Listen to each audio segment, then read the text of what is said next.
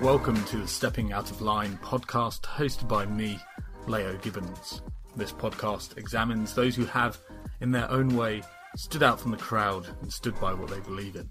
If you share my fascination with public figures who are not afraid to be themselves and follow their own path, this might just be the podcast for you. And now, to the preamble.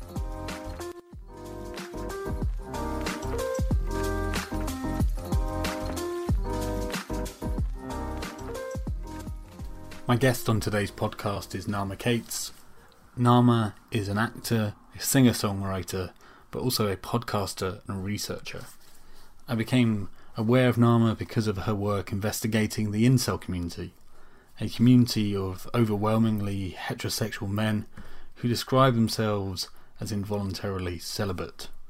The mainstream view of incels is that they are either basement-dwelling oddballs who can't get laid, a butt of jokes, or that they're quasi-fascist, a new radical misogynistic movement that is fermenting a violent and anti-woman culture in our society. Naama's work highlights that while there is a grain of truth in both these ideas, they are far, far from the entire picture. Naama is open that she does not share the common values of the subculture that she's investigating. In fact, lots of what they say really repulses her. But she has been willing to examine a stigmatized subculture with openness and empathy. For this, she has received mountains of hate and abuse. In this podcast, we learn about Naama's work and the reality of the incel movement. We hear about the hate she's received for treating lonely, isolated, radicalized men with dignity. We discuss modern dating and we scratch the surface on the reasons why this movement has sprung about. I also open up about my own experiences as a cripplingly shy young man who struggled to form intimate relationships with women for many years. And though I am now in a happy long-term relationship, those years still bear scars. I know lots of young men, personally, none who would embrace the incel culture, but who feel locked out of the dating world, locked out from finding intimacy. We are meant to be a more connected world than ever, but it often doesn't feel that way. I think there is a conversation to be had about isolation and loneliness among young men and women, but the reaction to Naama's work suggests that maybe we're not yet ready to be able to have an open and candid discussion in society about social media, dating apps, the sexual revolution, and the structural changes in society that leave so many young men falling into this damaging subculture. Naama has stepped out of line, and this is just a small part of her story, and I hope you enjoy this podcast. Here with me today is Naama Cates, an actress, singer-songwriter, writer, producer, and the creator of the Incel podcast. Naama, welcome. Thank you for joining me this evening or afternoon where you are. I have before me a definition of a moral panic, which I'm going to read out. A moral panic is a situation in which media reporting has created a folk devil of a particular social group, and the public demand of the authorities that something is done about it. Folk devils refer to a group whose common interest or activity has been stigmatized by society and becomes the target for adverse comments and behavior. A moral panic is a mass public movement based on false and exaggerated perceptions or information that exceeds the actual threat society is facing. My first question to you, Naama, is, has the incel community become a folk devil, and are we living through a moral panic around incels? I would say so, definitively. I've even described them that way in a few pieces that I've written. both as folk devils and as the subject of a moral panic, one of many moral panics we're experiencing currently, I believe, but my area of interest. Yes, just they have whenever there's you know a I mean, of course, these things, mass shootings are a very big deal and very big problem. In your country, they don't really happen, but they did recently, one of them. Mm-hmm. And in my country, unfortunately, there are, I think, the rate of 2 a day now, shootings where 4 or more people, including the perpetrator, die. So quite a serious problem here. But when they happen and when they happen in, absence of any kind of explanation, which it is usually the case, these things defy explanation. People look for one, and one that they've been turning to recently is incels. This is someone who is an incel killer. People that are experts on the topic of, or call themselves experts on the topic of extremism, and the people in media who report on that could probably rattle off anywhere from 10 to maybe less than that, 10 to 15, possibly incel attackers, so-called incel attackers. And when you look at these cases, none of them stand up to scrutiny except for maybe 1 or 2. So in the US context, these mass shootings are sort of mind-bogglingly prevalent, but actually the numbers that are related to incels is fairly insignificant. Doesn't really add up. I guess there's, the Elliot Rodgers case, which is probably sticks. That's the one I'm aware of. That's the only one that's really valid. So it's not that the attacks that are called incel attacks are insignificant. A lot of them are very lethal. The lethality of these attacks that are associated that way is very high, but the connection between the attacks and anything to do with incels doesn't stand up to scrutiny, in my opinion. And I've looked into these very closely.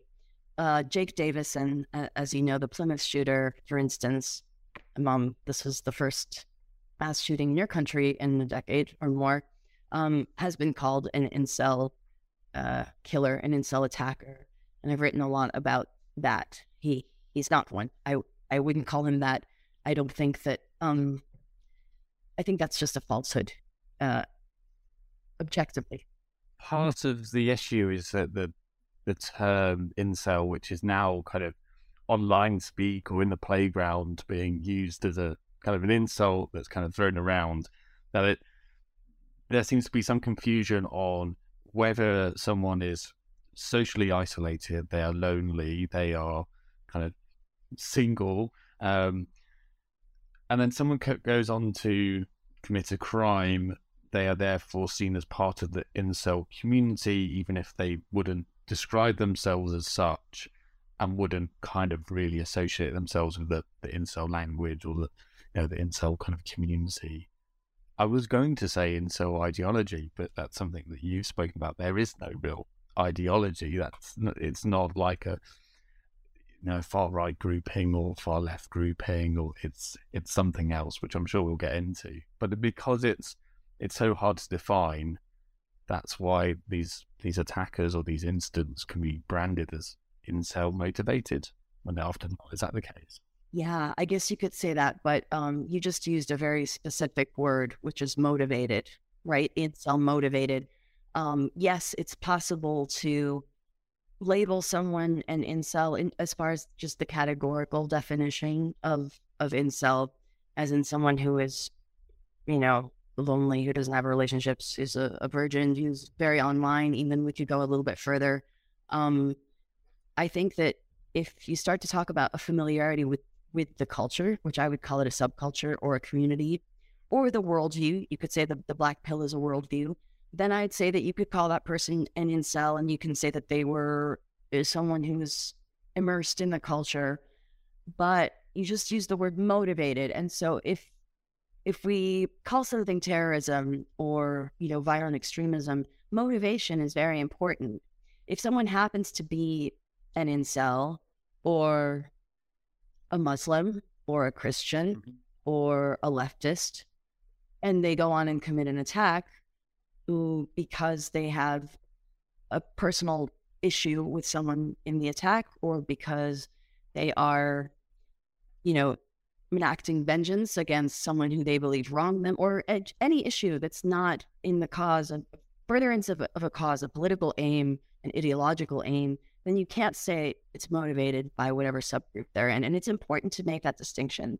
And the problem with incels, one, is if we go by the categorical definition, it's highly likely that most shooters will meet the criteria because it's someone without anything to lose. That's just probably who's more likely to get to that level of desperation and rage. And then the other problem is like what you sort of alluded to, which is that I don't call incels a movement, because a movement is a group of people connected by a common goal, and incels, they don't have a goal. And how can you say that something, again, is terrorism if there's no goal? And has there been any movements within the incel community to try and formulate an ideology around it, or this is what we would like to achieve, this is the society we would like to create, or is it just a bunch of lonely and often misunderstood individuals talking online? It's more the latter, because they're fatalistic. There have been a few very pathetic attempts I've seen throughout the years that I've followed it to kind of organize, make a little, even like a Twitter private chat about some kind of political goals and stuff. And, first of all, they weren't negative, they weren't violent, they weren't terroristic. And secondly, they just didn't really take off the ground. They just kind of flittered away into nothing. And the first question. So, as far as an ideology, I would say that you could say that they have an ideology, in a way, a worldview that's called the black pill. That's pretty specific to them. But that ideology, not only is it nonviolent, it's non-prescriptive. It's just kind of, this is the way the world is. There's no, this is what you can do to make it better. There's no, this is what we need to achieve. There's nothing like that. It's just a very nihilistic, sort of fatalistic worldview. I wanted to avoid doing this with this particular podcast, of going through and breaking down all the kind of terminology of incel groups, because I presume that anyone listening to this would be kind of aware of your work and aware of the incel community broadly, but it might be helpful just to go through a few of the terms. I'm aware of red pill, blue pill from the Matrix, and blue pill is like, take this and you'll stay as a normie, and you don't realize, you won't see the true world as it is. Take the red pill, you'll find out how just screwed everything is, and your eyes will be opened. But black pilling, you might need to tell me what the black pill kind of ethos is, and how it quite maybe might form a ideology as such, or worldview. So the black pill is a derivative, I would say, of the red pill. Most normies, most blue-pilled people would look at the red pill worldview as harsh and a little bit cynical, but compared to the black pill, it's not. Because with the red pill, at least you can sort of gamify the system. And, people have started to use the terms black pill and red pilled just about anything, about any topic. But I think the foundation of it is really about dating, largely about sort of human mating and attractiveness and sexuality, and being an alpha male and all these kind of topics. So where the red pill, for instance, would recommend pickup artistry, which is this group of guys that kind of coach each other about going to the gym a lot and how to pick up women, right? Pickup artists. The black pill recommends none of that. So the black pill is, incels will tell you it's just a collection of studies. And it is mostly based on studies that are pulled deliberately to sort of prove I'd say the most important tenet of the black pill is looks, money, status. That looks are the most important thing for women, and that you are born with, you get some hand in the genetic lottery. And if you are a low tier male, you're just doomed. There's no hope for you. You height is a big issue. And sometimes they talk about like getting surgery to extend their leg length. And they talk about plastic surgery. They talk about all kinds of maxing. But for the most part, it's just, you are a low value, your sexual market value. They have all these initials, and SMV and LMS is low. And, you're doomed to just sort of slave away, being what they would call a wage cuck. And the studies are all just things that confirm that. So they look at Tinder studies about what percentage of men get swiped right or left on. There's a lot about that. There are some studies about, how people that are taller are more likely to be CEOs of companies. Just a lot of things like that. That's mostly it. Yeah. And so I assume it's blue pill, you're unaware of this reality of how kind of, we are biologically hardwired to find certain individuals attractive, and you have, there's a lookism bias that is a structural hurdle you just can't overcome. Right. And once you're aware of that, you've sort of had the red pill, and then the kind of mainstream red pill attitude would be, well, work on yourself, go to the gym, get some nice fitted clothes, and you can maybe ascend, which is that what ascending is when a incel, meets someone, actually has a relationship, and they ascend to like normal normie Chad Light status. Yes. Yeah, and the black pill is essentially you are so aware that you understand that you'll never be able to overcome those kind of structural issues that you face as a perceived less attractive individual. So therefore, you should just there's almost kind of a righteousness to actually, I'm not going to play the game anymore, and I'm going to speak the real truth that the people don't understand. Exactly. But that's still quite nebulous. That's not really an ideology. No, it is that binds them as a kind of mutual kind of understanding, but there's still not really a cause.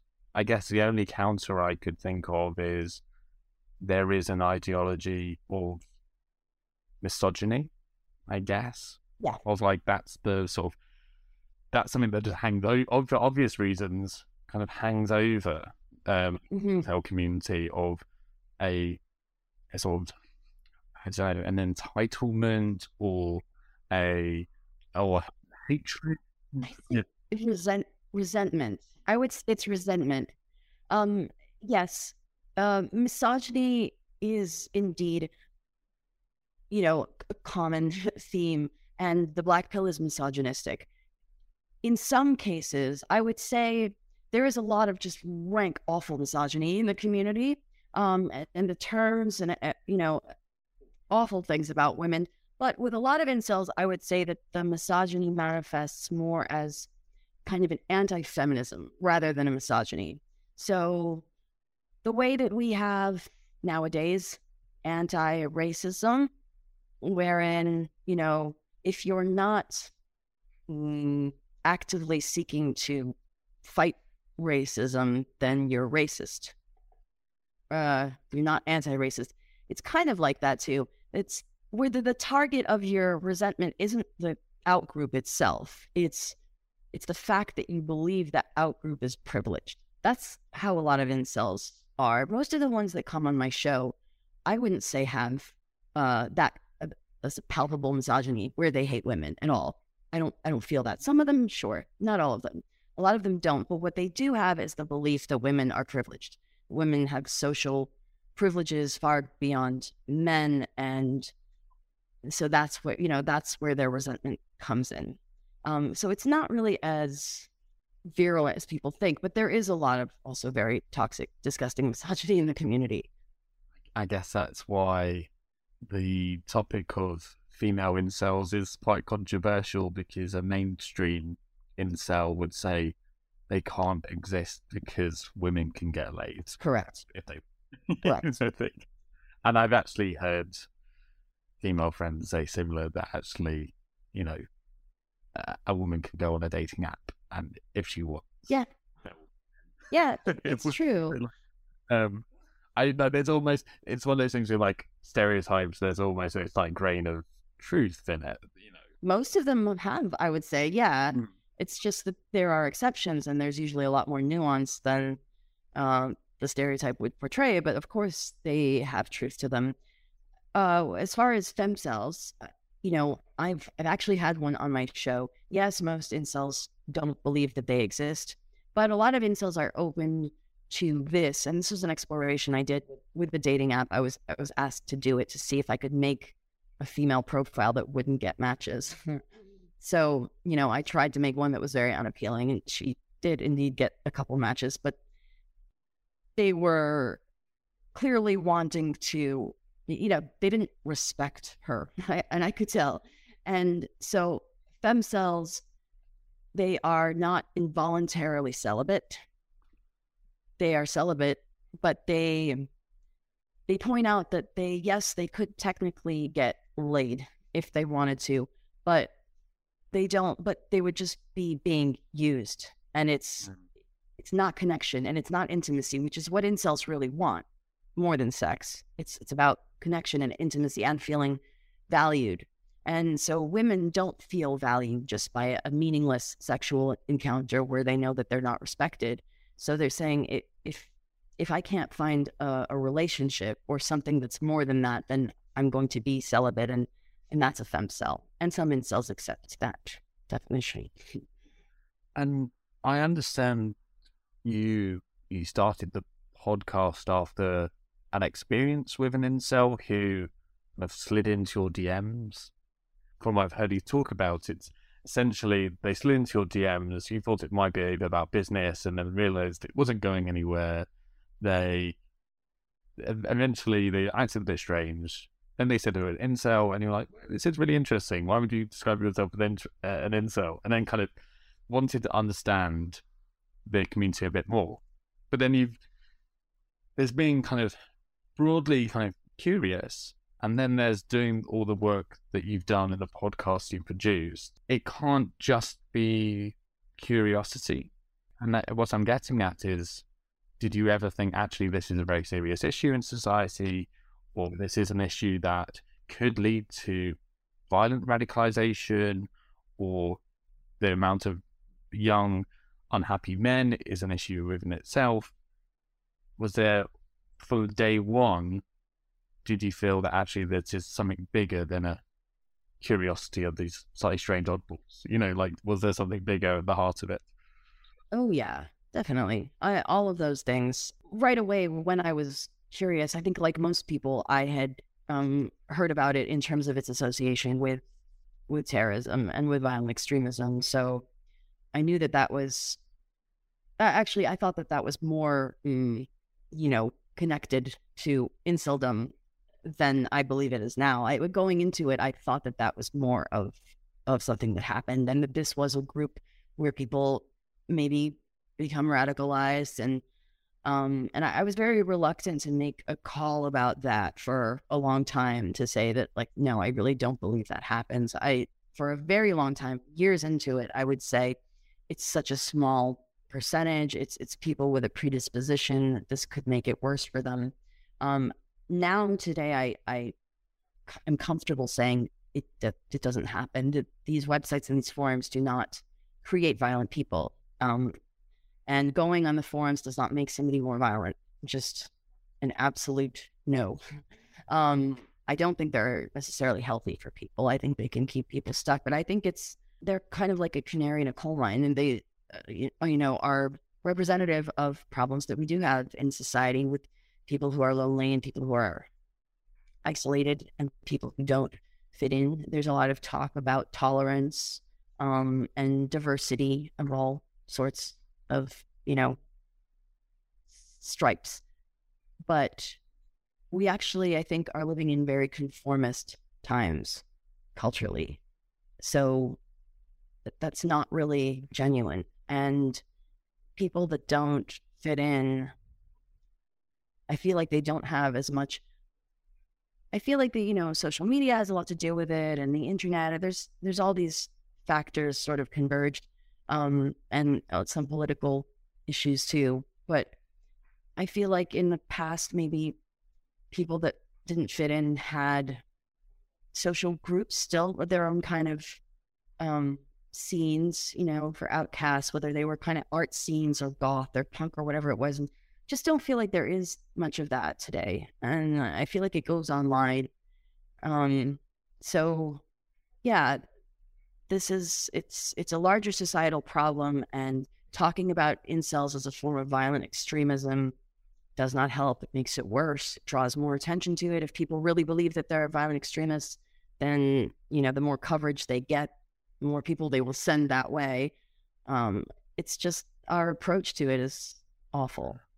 I guess there is some fear that the incel community does seem to be certainly linked with 4chan and forums that are similar of that ilk. Yeah, which are politically right-leaning. They have a certain kind of gallows, dark, ironic humor. And then there is a whole movement now, at least in the last decade or last few years, of a kind of alt-right and alternative far-right, which is based very much around publicly expressing yourself through irony and humor to hide your true, extreme political beliefs.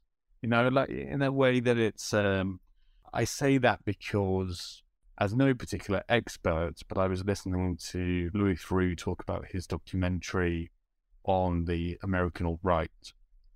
And he said, actually, when the mask slips, these figures have quite extreme far-right opinions, but will hide behind a, edgelord sense of humor and a sort of banterousness, and that's often cover for their real beliefs. So they'll draw someone in with edgy kind of humor and playfulness, and whoops, I made a joke about a word I shouldn't say, etc.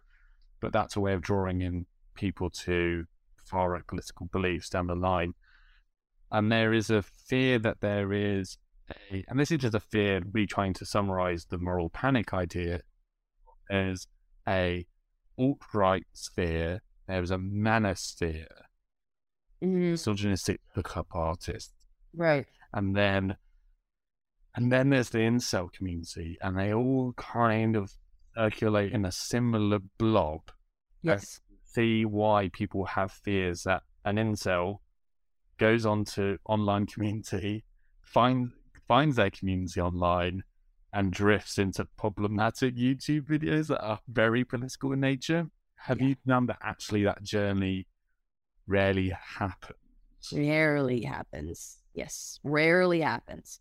It's true, all of these groups kind of exist in the same galaxy. They have a similar language. A lot of them came up at the same time, and a lot of them are kind of offshoots of 4chan culture. They use memes similarly. The language has a lot of crossover, and they like to be subversive. And sometimes incels will kind of say, they'll shout or whatever. They don't go on Twitter, but they'll, post things that seem like they might be an alt-right or far-right position, but they're really not at all. And they're just saying it to be subversive and because they want to, quote unquote, make normies see. And there have been instances of this time and time again, like the overturning Roe versus Wade, the Dobbs decision.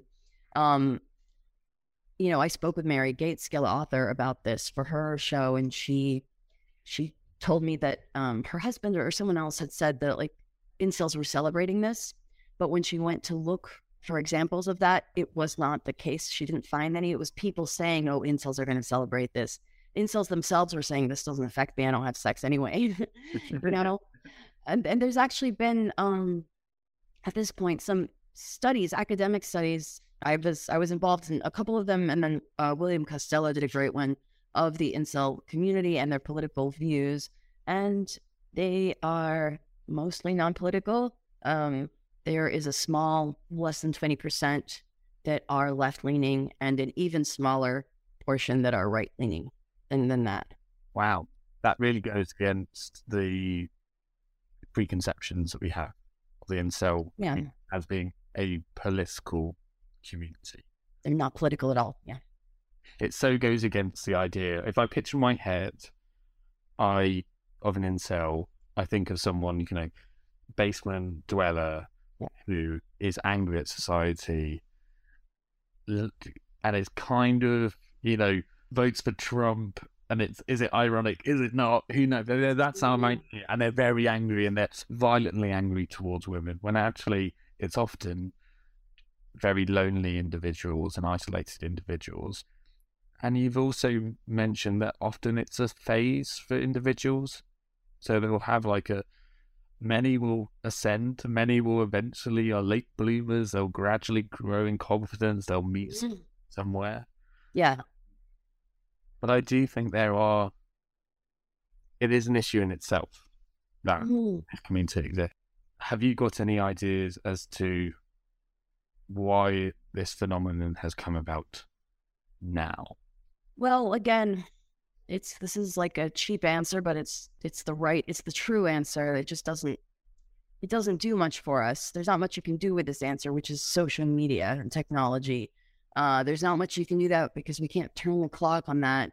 But I think that, is a kind of multivariate issue. There's, on one hand, the fact that we are literally farther apart because we are dependent on technology. So people are more isolated in that sense.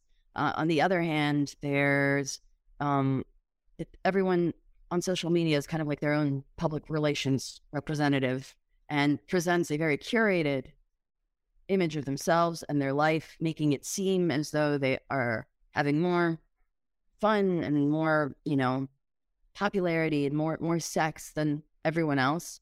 I think that sort of, it augments the feeling of being isolated. Then dating apps, of course, which almost goes without saying, people are given a tiny little 2D image to instantly swipe on. The illusion of infinite possibilities, yes, of course, that's going to negatively affect a group of people, more likely to be men who aren't always great at taking pictures of themselves and things like that. And yeah, then there's some more kind of social issues that come into play, but those are, I think that the technology stuff is such a big component of it.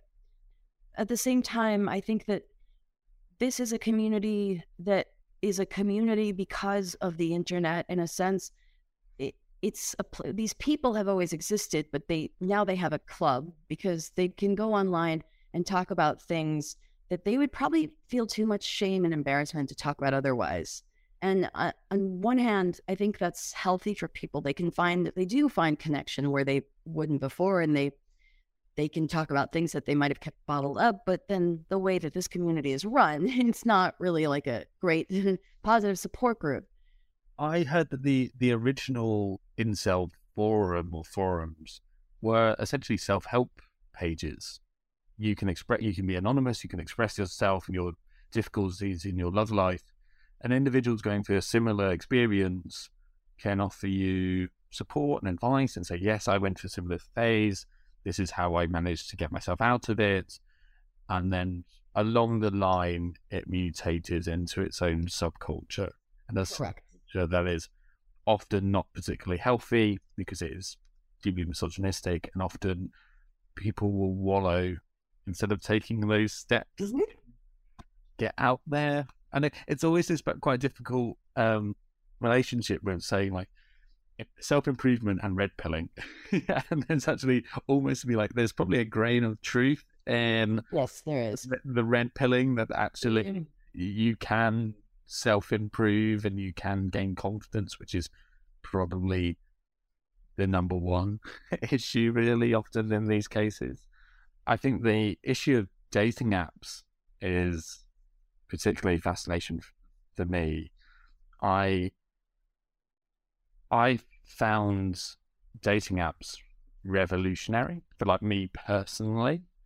I probably went through the age of 16 to 24. Apart from a brief relationship at university, I was essentially in this incel category.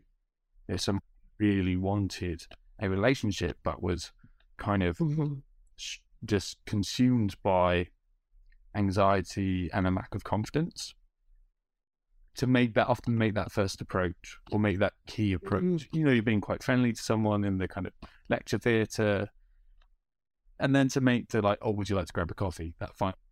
Yeah. Is a classic example. But with dating apps, it was like, oh wow, this is so much easier and just.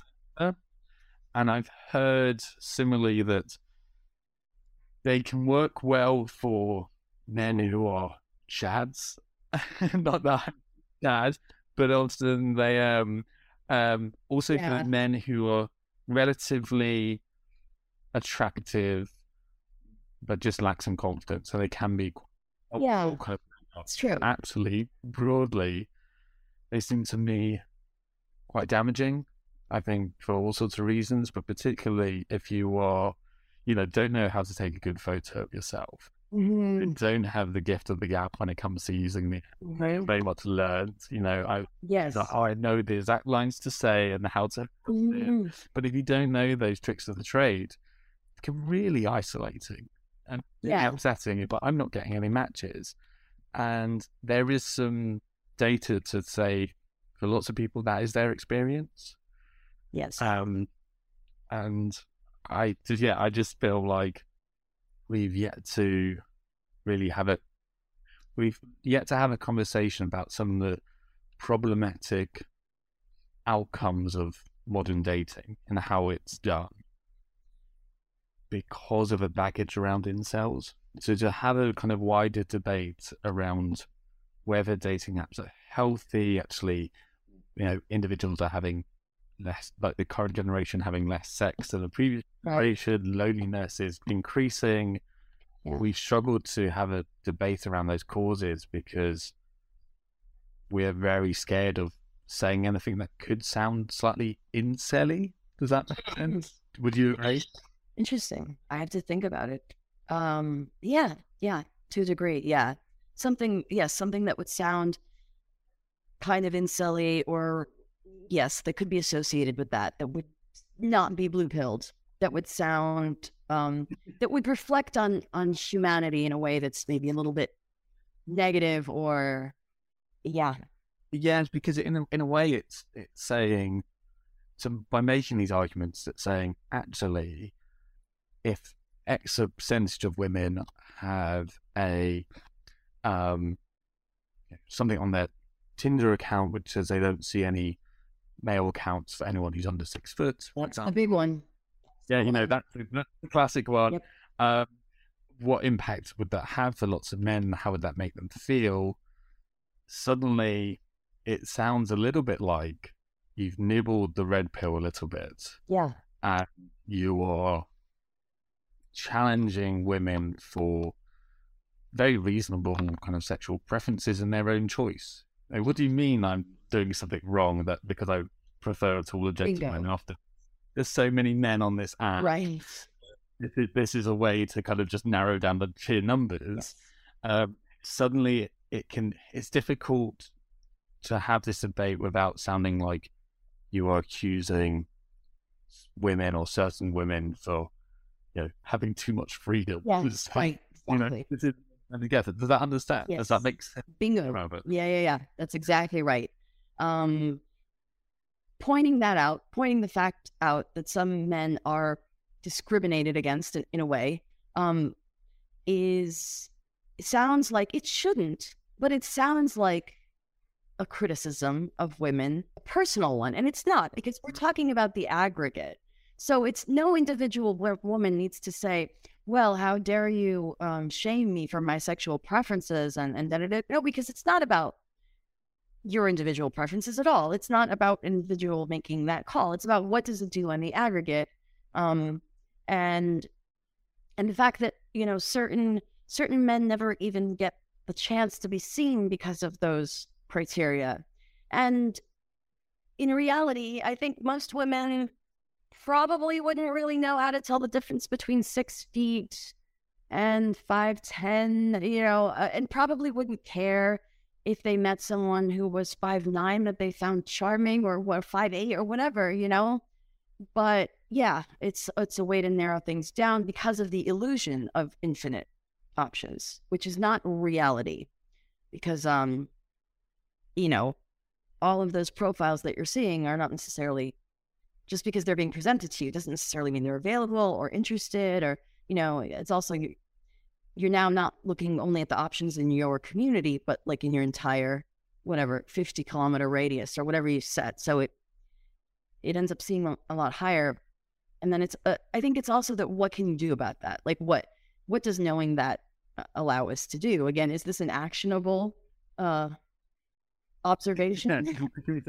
Give short men a chance. Right, because what? Is that a grand method to fight, insult them? Yeah. I think what does happen, I mean, I don't really know. It's hard to say anything like this beyond the anecdotal, but I would guess that kind of thing doesn't work out that well for women, either having those kind of narrow preferences. I don't feel like attraction often works that way. And I feel like maybe a lot of people probably come to a point where they realize that that's not that important, but maybe not. I don't know. Yeah. My experience would be, when I was in my lowest about these things, well, in my early 20s, I'd go to football games and see the kind of balding, overweight, swinging football fan and go, well, he's got a wife at home. Right. Actually, in the end, you will be able to find someone, and patience is important. But when you're experiencing that isolation, it's not so easy to that rational. It's easy to kind of point the finger at dating apps because they're so kind of sort of consume our lives at the moment in the dating realm. But I guess there's kind of broader issues in the way that the sexual revolution has opened so many kind of open doors for so many women and expanded the dating pool, where previously, you would find someone in your teens who was in the same village, would get married at the local church, and you were there, and there was extreme social pressure to stay together for the rest of life. No, those rules have been kind of ripped apart, and it broadly across the board that's accepted as a really positive thing. This was like liberation, but then again, it's a similar thing to say actually maybe there were some men who lost out because of this. And have that debate is again, you're sounding a bit incelly. Again, stigma around actually saying, well, has the sexual revolution worked for everyone? If some men, their experiences being a lot more difficult, and actually has it been great for women in all circumstances? I guess that goes on to bigger issues, but I think fundamentally there might need to be an open debate around why this community exists and what are the circumstances and what about society can be examined. We wouldn't need to have any kind of policy prescriptions right here and right now to be able to discuss this community without the baggage of you're sympathizing with the far right or you are giving time to violent misogynists that are terrorists, which is stuff for you. I was going to basically say and ask you about some of the stuff that's come your way for doing this podcast series, like the crazy attacks and what is the usual argument that's kind of thrown your way by critics? Well, I don't really engage with them anymore, and I don't really look anymore at the negative reviews or things like that. At the beginning, it was shocking. I mean, I had never experienced anything like that. I would wake up in the morning and see, the plus whatever infinite notifications on Twitter, and it would just be some article or a podcast made about me, calling me like, saying there were entire podcast episodes made about one podcast episode that I did, how I was, encouraging a violent incel to see sex work. Just crazy, crazy stuff. People didn't know what they were talking about. But there was a ton of that, a ton of just Twitter nonsense. There were attempts to take the podcast down from a few people. And mostly I would say that the things that bothered me more, because I took them more seriously and still do take them more seriously, though not entirely seriously, is that the countering violent extremism community, CVE, that I, sort of work in an adjacent space to, I feel like the conversation about incels has really changed with that community, which is great, from the beginning of the time that I did this. And a lot of them respect my work and have followed my lead with studies of the community, and that's great. And I'm really happy about that. But the more but that sort of image of this is, dangerous misogyny, and this is part of the alt-right, and this is part of accelerationism, just still exists. It doesn't go away, despite all the data to the contrary. And so, I feel like I regularly kind of come into just conflict with them a little bit. There are articles too from these think tanks. Like there's one called the Mainstream Pill, about how I'm whitewashing incels. And this is like something that people take seriously. For what reason? I don't know. But because it's this group called Political Research, it's, in my opinion, nonsense. But to have like a so-called academic article that, names you in that way is not great. Yeah, I can imagine that's incredibly daunting, because you're trying to understand the community in a way not combat the community, but combat the circumstance in society that leads so many young men to feel this way. And then to have individuals say that you're essentially offering a smokescreen to extremism, that's such a severe allegation. I can understand why that would be, quite a worrying thing to experience. Yeah. Why would I do that? Why would anybody do that? Like accusations that I'm a mouthpiece for the incels. Like, what? Really? People really believe that? It's wild. Another reason that I think studying incels could be important is because even though I personally do not believe that this is a dangerous group where people will mobilize to violence, there are similarities between it and other extremist groups in terms of the reason that people might be attracted to it, the way it kind of works internally, et cetera, et cetera. So if we learn more about this group, then that might apply to other groups that might have more of a predilection to be violent. So I think it could be important in that respect. And yeah, so these accusations just are mind-blowing.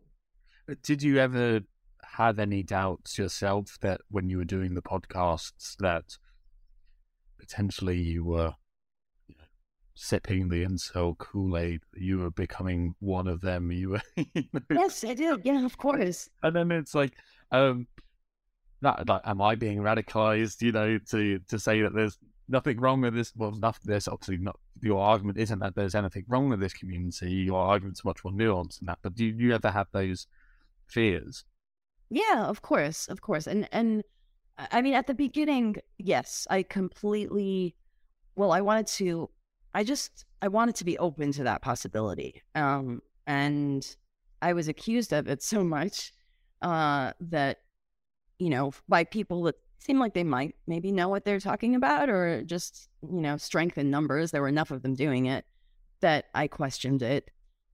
And, every now and then I'll read something and I'll sort of second guess maybe some things I say. But at this point, with this much time in, no, I know that I'm not drinking any Kool-Aid, and I think I see it for what it is.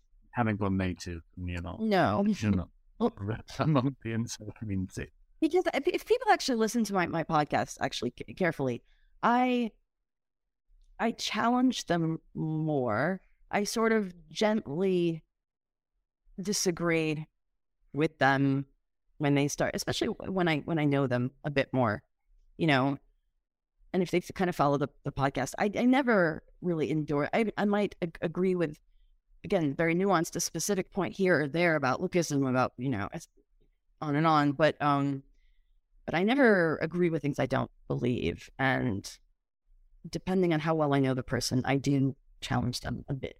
It seems strange that actually, when we look at various different forms of extremism, we often try and look at the socioeconomic circumstances that lead to those causes becoming as large as they are and people becoming radicalized, or even about the people's personal experiences, whether it be mental health issues or trauma, what in their background would lead to them to finding extremism, you know, and becoming radicalized. It seems to be at the stage currently there isn't really that debate within the incel community. Even if you put one side of this, they're not a kind of ideology or terrorist movement. There are individuals, in a way, being radicalized, often a very misogynistic idea, being black-pilled. Mm-hmm. There seems to be that lack of trying to understand where these individuals are coming from and why. Exactly. Yeah, I would say the main purpose of the podcast at this point is, you know, and I had a little bit earlier on, I had more, you know, mental health experts and people talk about trauma and things like that. I don't present it so explicitly now, but with everyone that I have on, I think it's implicitly a theme that comes up is the trauma in childhood and the experiences that have led people to be where they are. And you're absolutely right. I mean, maybe it's too new of a topic, but God knows there have been enough academic papers about other aspects of the incel community, you know, analyzing the words they use on forums and all this real valuable stuff. And there hasn't been that. And yeah, with other forms of extremism, ones that are far more serious, I would say, and potentially and hateful, that is examined, at least, I think, probably not as much as it should be either. But I know that there have been many talks about that. I almost feel like there's one thing that attracted me to your podcast and the work that you were doing was, from my circles, actually there is a wanting to be understanding and to understand the circumstances that lead people to radicalization and not see them as just kind of evil or, you know, wrong and just purely wrong, evil individuals who should be shamed and destroyed and thrown in jail. When it comes to the incel community, the circles that I am view them very differently. It seems to be a moral panic, and there's lots of, you know, high-mindedness on, you know, lefty intellectual circles accusing XYZ to be a moral panic, something produced by the media that the lay people will gobble up and pursue, when actually the incel community seems like a moral panic that has absorbed the tribe that think they are immune to falling for the moral panic traps. Does that make sense? I find that really fascinating, and I presume the individuals that are sending you, you know, the hostility are, you know, what's the sort of tribe of the individual who's sending you bad reviews? You know, I can picture it, but I'd love to hear it from your own words. Lots of, you know, progressives, feminists, leftists. Yeah, that's it. A lot of, you know, people who consider themselves intellectuals too. You know, people vaguely in media or academia. That's it. Yeah.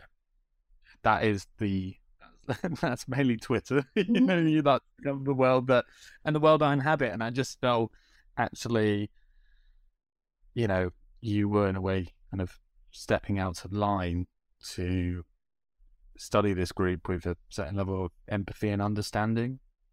And your motivations were inherently progressive in realizing that this community are problematic.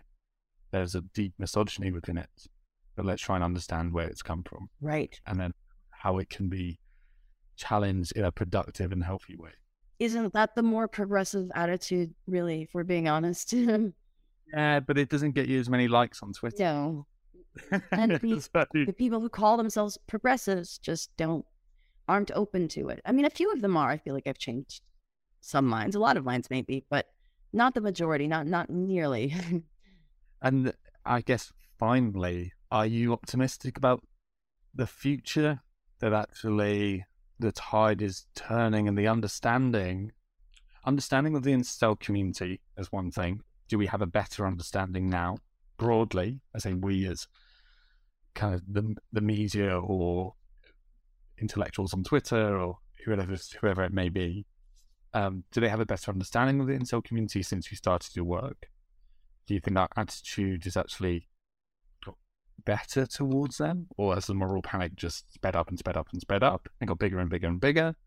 And then finally, do you think that there's some of the circumstances in society that are leading to this incel community being formed and growing? Do you think we're starting to have a debate about a genuine debate about some of those reasons that have led to the incel community coming about? On the last question, no, not yet. But that's enormous. That's a lot to tackle. So, it's really hard to see and to say on such a macro level whether we're doing that. It's also hard, on all the questions when one is ensconced in one's own echo chamber, as we inevitably become when we use social media and everything else. It becomes a bit hard to say, am I getting a representative view of people's opinions, or is this just because this is, these are the people that I associate with? So it's hard to know whether I'm right on this, but my sense is actually that the people the conversation has changed since I started. I do feel it's changed. When I started in 2019, there were 2 or 3 academic papers about incels. That was it. And then some really sensationalistic media pieces. And the academic articles were just these like word cloud things, And now there are quite a few about incels. And I feel like that community, the CBE community, that, the counterterrorism people have definitely have become more nuanced in their understanding, for sure. And I feel like people in that community who really deal with threat assessment on a level like that, not the media, but the actual, people in law enforcement are not concerned about themselves, period. Like, I know that's they're not, and people in counterterrorism are not really either. And then some of the people from that conversation has changed, I feel, and it's gotten better just by virtue of the fact that there are multiple academic articles now that have a very nuanced perspective on incels. I feel like that's probably had maybe a little bit of an influence on the way media covers them, but that's still really bad. But I don't feel like it's gotten worse. I don't. There was a point between when I started and say some point in 2020 that I felt like it was getting worse. And I feel like it did. But since then, I feel like net it hasn't gotten worse. So at least there's that. I know because I'm approached by them all the time, producers of documentaries and TV shows wanting to make shows with like a sympathetic view on incels and things like that. And I don't know if they're actually going to do that or if they have a different kind of agenda, but at least they're talking like that. That wasn't the case some years ago. So it seems like a little bit of a positive. I think we're getting a better understanding of this community, and then hopefully at one point we'll be able to debate the circumstances that have led to so many individuals falling into the arms of this kind of community, which I still think is really damaging. Yeah. But I still think there is something there to have a discussion about mental health and the sexual revolution and the new kind of army of manosphere influences, and where they're deriving their ideas from, and why they driving cool. Yeah, exactly. why they're being so popular. I guess the most mainstream one is Jordan Peterson. His similar idea. I don't consider him a part of that at all. I think that's a misnomer. It's just because he's been associated with making a statement that he never actually made, that it was misunderstood, broadly taken out of context. So yeah, people lump him in there, but I really don't think he belongs in there. But he does kind of belong in the, intellectual dark web or something. And yeah, he's like a sort of intellectual, sort of conservative red pillar. Yeah, right. Related to some of that. It's more like the red pill community kind of co-opts a lot of what he says, rather than But like, I know how kind of prevalent his kind of books are, and I think there's a bigger issue beyond the incel community. Essentially, I really think there is.